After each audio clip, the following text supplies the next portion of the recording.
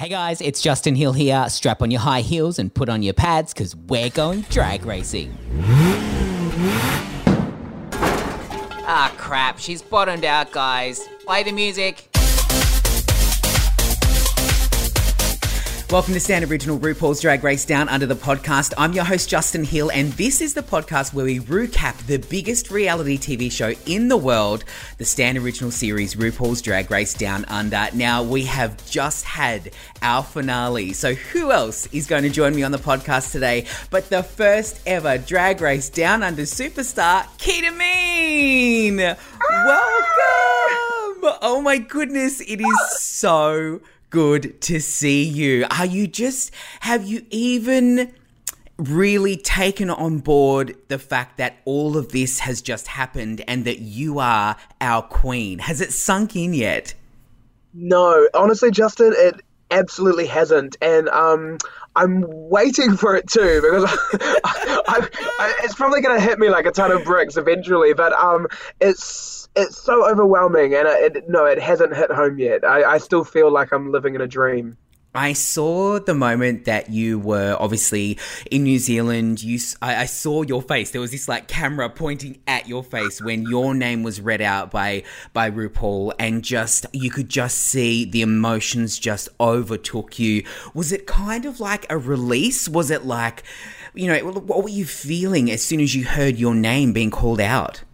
Yeah, it was. It was. It was almost like so hard to believe. Like I was almost kind of like, because like when we film it, they film like alternative takes, right? Of course, yeah. So kind of for a moment, I was thinking like we were just about to watch all of the alternative takes or something. I was like, oh whoa, and like even in that moment, like I kept kind of like having to like snap back into like holy heck, this is like happening. Adult, you're allowed to swear. Go for it. You can say whatever you like. Here's me being a good old Christian girl, like, oh, holy I'm heck, like, Justin. Excuse me, now that you're the queen doesn't mean that you're not allowed to say you're allowed to. Hey, I'll say it, I'll do it, whatever. Yeah, whatever you like. I feel like I knew you were going to win. There was definitely this point in the competition where I felt like, and it may have been a case of like, with some of the other personalities going home, but you just flourished. And I mean, even in the final episode, where were you hiding that voice? I mean, if anyone was keeping something up their sleeve, like a final reveal, it was you with that incredible voice. Oh, that is so sweet of you to say. Honestly, do you know what's so funny? Like I said in the show, like I love singing. I've always been kind of like self-conscious about my voice because like even in like when I was in primary school, like I had to go to like speech therapy lessons because of like, my lisp, and I always wanted to like be like, I always wanted to be in like media and like be an actor or whatever. And I always thought like my voice was always going to get in the way of it. So, it's kind of, I've always had a bit of a weird relationship with my voice. And so, like, that's opposite, really sweet of you to say that. I think it's the complete opposite, because if you do go to see a speech therapist, you're actually conscious of how you're speaking. So someone like you, and this goes for anyone out there, with a speech impediment, you're the perfect candidate because you are more conscious of how you're speaking. So you're probably going to deliver us a better delivery, which you did. As soon as you started singing, I was like, F me. It was just amazing. It was so good. Between that and your final costume with the articulated wings, I just was so impressed. Was that an easy decision for you to make? Is that like, this is my finale costume, or was it something that kind of grew organically? How did that come about? Yeah, it definitely kind of evolved. I had done the wings in the past, not those wings, but another wings made by the same guy, and they're made from a guy in the South Island of New Zealand, like really talented guy that makes a whole lot of play kind of stuff. And I knew I wanted to do it again. I had done it in the past. I took my mechanical wings to the Broken Heel Festival, and like that was a total hit. So I knew I wanted to do that. It's such like a crowd pleaser. Yeah. Just amazing. And I thought like I really wanted to wear like full white. I wanted it to feel very pure, like almost like virginal. Like a rebirth. Yeah, like honestly, in a way, like I wanted it to feel like it was sort of like the beginning of a new chapter for me, and like the end of one and the beginning of another, and yeah. It really was. And I feel like as someone, you know, who has had a career in drag for a long time, even though you are incredibly young, That's kind of you to say. You That's shady. That's your coronation present from me. Yeah, thank you so much. I'm gonna play that on loop. Yeah. Like my mantra as I'm falling asleep. Like, you are still young. I am so young. I am so young. Who is it that you have to thank for introducing you to drag and getting you to this point? Because I want to say, I went back and creepily stalked back through your Instagram to your very first Instagram post, like 365 weeks ago or something. And it was you promoting that you were hosting a Drag Race screening in New Zealand, and fast forward, here you are, the winner of Drag Race Down Under. So I guess, you know, you've come a long way. Who is it that you have to thank for really getting you into that?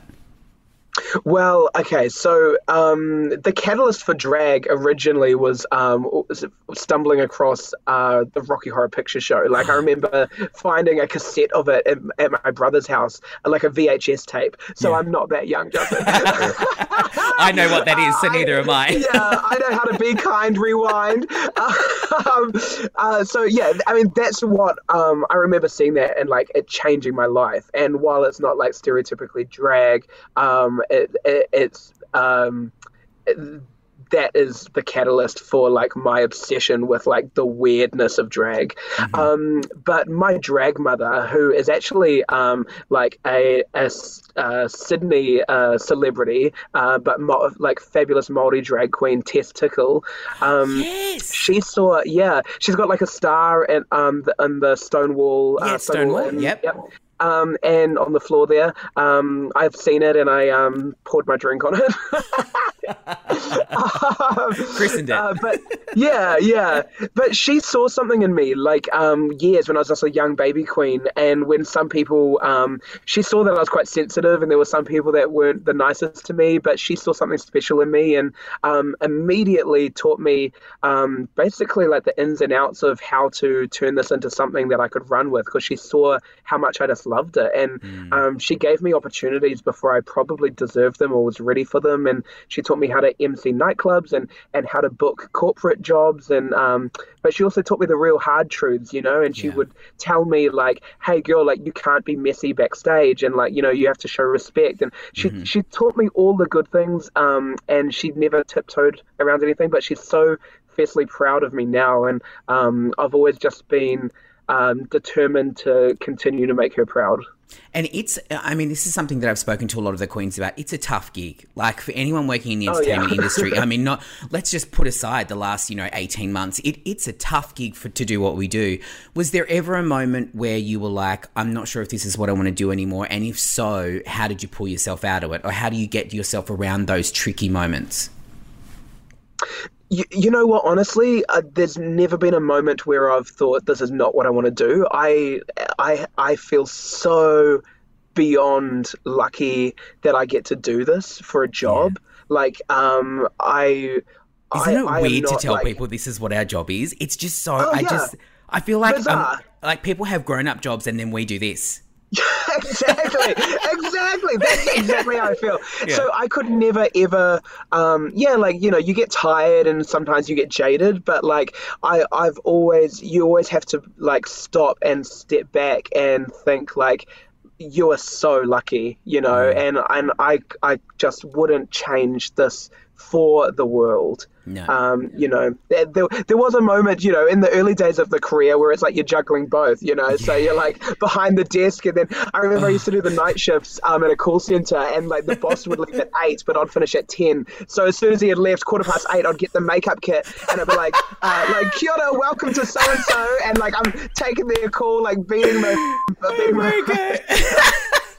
So good. You got to get to the club by 11. So chances are someone's probably been on like a call with you and you're giving them customer service whilst also putting your makeup on at the same time, or you were in full drag. Absolutely. I'm like, yes, have you tried turning it off and on again at the wall? So good. And also, too, talking about skill, I mean, I am just so impressed that you could put 2 Jaffas in your mouth at the same time. I mean, bitch. Honestly, I just wanted a footy Frank. I wanted a little cocktail weenie. You're like, give me a challenge, guys. Yeah, flat out.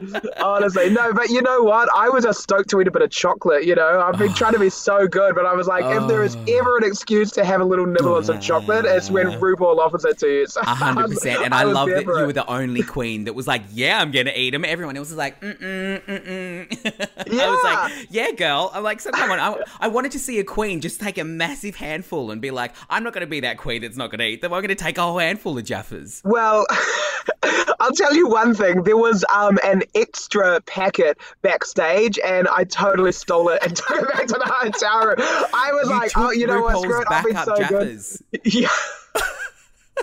So good. Imagine that the next day, like, it's come to my attention that someone has stolen a packet of Jaffas. Girls, before you leave the stage, who do you think stole the bag of Jaffas? It was Tina. Speaking of RuPaul, I mean, let's talk about that moment that you got to sit in front of RuPaul and Michelle one-on-one. And I mean, that was some good conversation. I feel like, were you just like a sponge? Were you just like, just taking in? Because the thing is a lot of people say, you know, your moments with RuPaul when you are a person on the show, you know, they're treasured. Like, you know, it's like you don't just, RuPaul's not just like hanging out and like helping you stitch your costume together. When you get one-on-one time, what's that feeling like? Oh, wow. Do you know, Ru has this way of making you feel like immediately very special. You know, she connects with you, and it's so authentic. People ask you, like, what was Ru like? What was Ru like? And it kind of was like just magical, and it's really hard to explain because there's something about Ru that just you can't. It feels superhuman. It's such an energy, and it makes total sense that Ru and Michelle are best friends because like Michelle has the same thing. Michelle's is a little bit easier to understand because it kind of feels like a motherly thing. With Ru, it feels just like a really intelligent, like super being kind of thing. That's like what it comes across as. It totally feels otherworldly. But yeah, it felt so special and yeah, it's just loving and you feel like a sponge and they're just like anything they're like putting onto me, I was just like, taking it all in and so magical. So now that you have become an icon, and I've said this to a lot of the girls, I mean, it goes without saying, your name has gone down in drag history books as like the first ever Down Under Drag Race superstar. Like it just must feel surreal. I've been going down for years, Justin. This ain't my first rodeo, let me tell ya. Do you have one piece of advice for other queens who are probably either just getting into the industry or they're thinking about auditioning for season 2? You know, is there something that you've kind of like already at this point in your career gone, this is the number one thing that you really have to pay attention to? Well, I think navigating your life with navigating your life with like kindness is always great. And in the world of being a professional entertainer, if you're kind and courteous, that's always going to serve you well. I was taught actually by one of my drag elders that when you're performing on stage, your primary focus is to perform for people and not for yourself. So I think a lot of drag artists kind of get into it because it's a little bit self-indulgent. You're told you're beautiful, and everyone's like, yes, work. Yes, and I am. It's like, oh, that feels so nice. I want more of that. But if you put the focus on putting your energy into making other people feel special and happy, you will still get all those good feelings, but it will be like a byproduct of that. And then I think that's some good advice. Like put the focus on giving the energy as opposed to trying to take the energy. Well, I feel like your that kind of, I guess, way of thinking has trickled down to someone like Electra, because she said exactly the same thing. We were talking about, her and Scarlett and the whole splits thing. And Electra was like, if people are going to scream every time I do the splits, I'm going to do the splits. She's like, I'm going to switch it up. I'm going to jump off a bar. I'm going to do this. I'm going to do that. But it's the same kind of thing. It's like you're doing it for the people that are either watching the show or watching you at at a club or something like that. And as a club owner, I mean, you can't really encourage people enough to go out and support drag, right? Oh, for sure. I would never have thought when I started doing this 11 years ago that it would turn into this thing that like people just absolutely love as much as I do. If there's ever a time where I've started to feel more normal, it's now that people love drag. I'm like, okay. You're like, yes. Yeah, I genuinely believe. I think people like really kind of like hide themselves in this life because of like the rules society puts there. But I think we're all a lot more similar than we're allowed to realize, because we all try to pretend we're all in this one box, but technically I don't think any of us are really in that box. We all just think we should be. Yeah. Absolutely. Who has surprised you the most as to who's reached out to you? Because I imagine that your DMs are going to be absolutely chockers, and I have seen that you've said you've received a few pics, which is lovely of you to let everyone know that. Exquisite ones too. All shapes and sizes, which I'm totally here for. All types of vintages. Yeah. And obviously you've got like fans all over the world. I mean, it must just be so surreal to see people saying, "Oh, I love Keita. Keita was my favorite. I wanted Keita to win." But who is like it made you feel warm and fuzzy that's reached out to you? Maybe someone from Drag Race or a celebrity. Like I saw Danny Minogue like commented on one of your posts the other day. I was like, it must be so bizarre to have that kind of support. Yeah, it really is. Do you know the one thing? This is going to sound so like cheesy, but I got a really cool message yesterday. A really cool text message from my dad, who I chat with. We've got a great relationship, but he just like sent me this really heartfelt message, and he's never been good at expressing his emotions, and he just like really kind of like plucked up the courage and like told me how proud he was and that he loves me, and those, you don't really get those words often. No. So that was just like the most amazing thing. Like I immediately just started crying in front of my phone, and I was like, holy shit, there's been so many tears during this journey, but like all culminating in like positivity. Like it's all very positive for sure. It's just been such a phenomenal journey. I mean, looking at that last episode, when you all came together to record the song, I mean, you're now a recording artist. You can also add that to your list of things. It's so crazy. You have a song on iTunes. Like, it's just wild. It's crazy. Speaking of which, Justin, I'm actually releasing another song tonight. Let's spread the word. Inside Gods, 8 p.m. Can you tell me what? time. Can you tell me what it's called? Like, what's it about? Yes, like, what's it's going self-titled. It's called Ketamine, and it's probably going to be interesting for people. It's definitely not kind of just like a poppy dance track. It's definitely a bit more gritty, and it harks back to my old like goth days. So I'm really excited for everyone to see it. She's going to have some stomper boots on and some dark eyeliner. Oh, flat out, and then some. When you wrapped the show, I mean, it's probably you had a very different experience to the Aussie queens who say came over and had to do quarantine and did a lot of that. When you wrapped, what was the first thing you did? I called my mum. First thing I did, I got my phone and I went to one of the little rooms where they did like the interviews, and I just called my mum and just cried. It was just like a sense of pride and a sense of relief, and I just told my mum, "Hey Ma, like I made it right to the end," and and she started crying, and it was like really special. But the first thing I wanted to do was talk to my mum.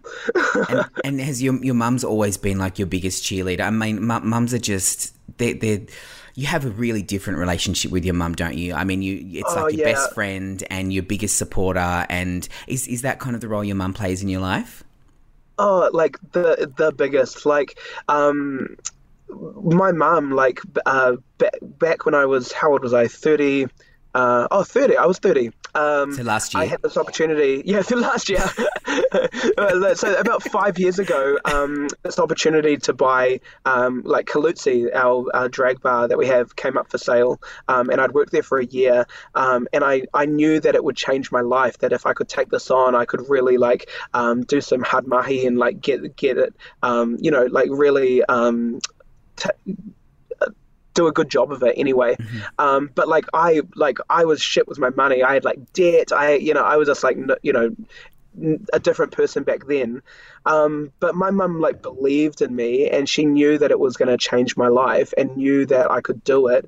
And she wasn't in a position to do this, but she went and, like, took a mortgage out on her house to get me the money, because the banks wouldn't touch me. They were like, we're not lending you the Wow. money. And she got a mortgage on her house to lend me the money to buy this business, which is just, like, crazy. And, like, all my brothers and sisters were like, I cannot believe you're letting mum do that. Yeah. But I believed in it, and, like, I would never have done something that I thought would put her in a position that would screw her life. But she believed in it just like I did, and I worked my ass off, and I got that shit paid off within a year, and Did the rest you? is history now. But yeah, so my mum has always been my absolute biggest supporter, and I'm so grateful. She always has been. She always knew I was a little weirdo. She always knew I was a little queer kid. She goes, ever since you were, like, dressing up in that, like, tacky, like, 80s, like, flower girl dress, like, that belonged to your sisters. She was like, I knew. Us weirdos, though, I mean, we tend to work the hardest, I think, and we come out the other side, and really, and I feel this with you, is that when you have something great that happens with you, then you can actually celebrate it, and you can actually be like, I worked my ring off for that, like, and I've worked so hard, and good on me, like, you know what I mean? Like, I Yeah. feel like you stop, and then you also pass that on to others, because I'm sure that you've spoken to your queens, and you must be so proud of, like, Anita and Electra and all the other girls that you've become quite close with, because they also worked just as hard. Was there someone in the girls that you kikied with that you were a bit surprised about? No, well, I'm not surprised that I kikied with, like, all of them, because, like, drag just connects us, so, but I loved hanging out with Karen. Karen is the biggest sweetheart. Yeah. We're so similar in so many ways. Like, the amount of, like, similarities between us was uncanny, and they just kept, like, unfolding. And then we're talking about our birthdays, and we're, like, one day apart. Like, it was uncanny, the amount of similarity. We had, like, the same shades of the exact same makeup, and, we're like, how many shades of foundation do you use? She's like, 5. I'm like, 5, and then it's Oh like, my yeah, God. like, one mid, two lights, two yeah, and it was all the same. It was just ridiculous. Like, the You similarities haven't were slept with the crazy. same boys, have you? Oh no, no, I'm sure. I feel like my demographic was probably not as exquisite as his was, but I'm slowly working on the quality of mine. Now, finally, in this podcast, there's something that we do every week, and that is the word of Rue. Because a lot of us do, live by the word of Rue. RuPaul has some incredibly iconic sayings, and like you said, has this otherworldly kind of, like, presence and knowledge.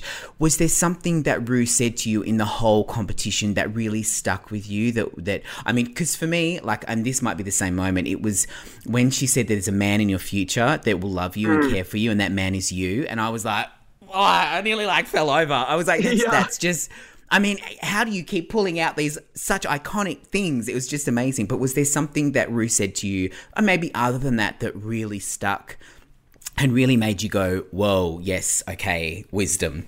Yeah, well, first of all, when Rue said that to me, she was like, I see a man. I was like, yeah! She's like, and it's you. I was like, piss. Ah. I was like, I was like, no, I'm breaking up with that immediately. No, Rue basically, and she said it to me a few times, was just like, just trust in yourself. She said to a few of the other girls too, you don't need to be hard on yourself. You've already got the job. You're here. You just have to do it now. Yeah. And she just say to me, like, you've got the goods in you, so you don't need to, like, worry about letting them show, because, like, you're already doing that. So just, like, Yeah. just trust yourself, and just go and have fun and do it. And that is the best advice, because I was being hard on myself. I was getting really in my head, but, like, like what will be will be. And it's like, at the end of the day, there's 10 of us on there. Only one of us can win, but we all deserve to be there and we all deserve to win. And it just is what it is at the end of the day. But yeah, I'm just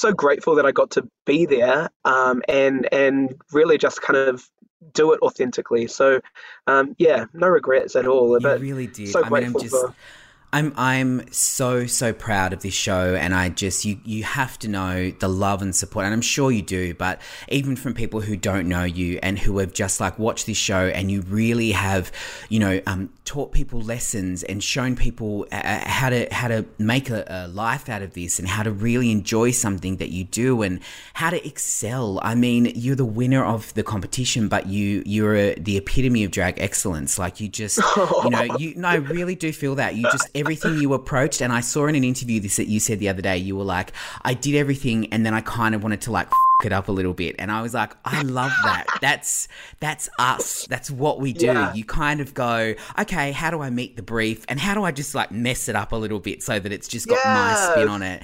And you should be so proud of that. And I mean, we are so honored to have you as our reigning queen, and I think you did the most amazing job.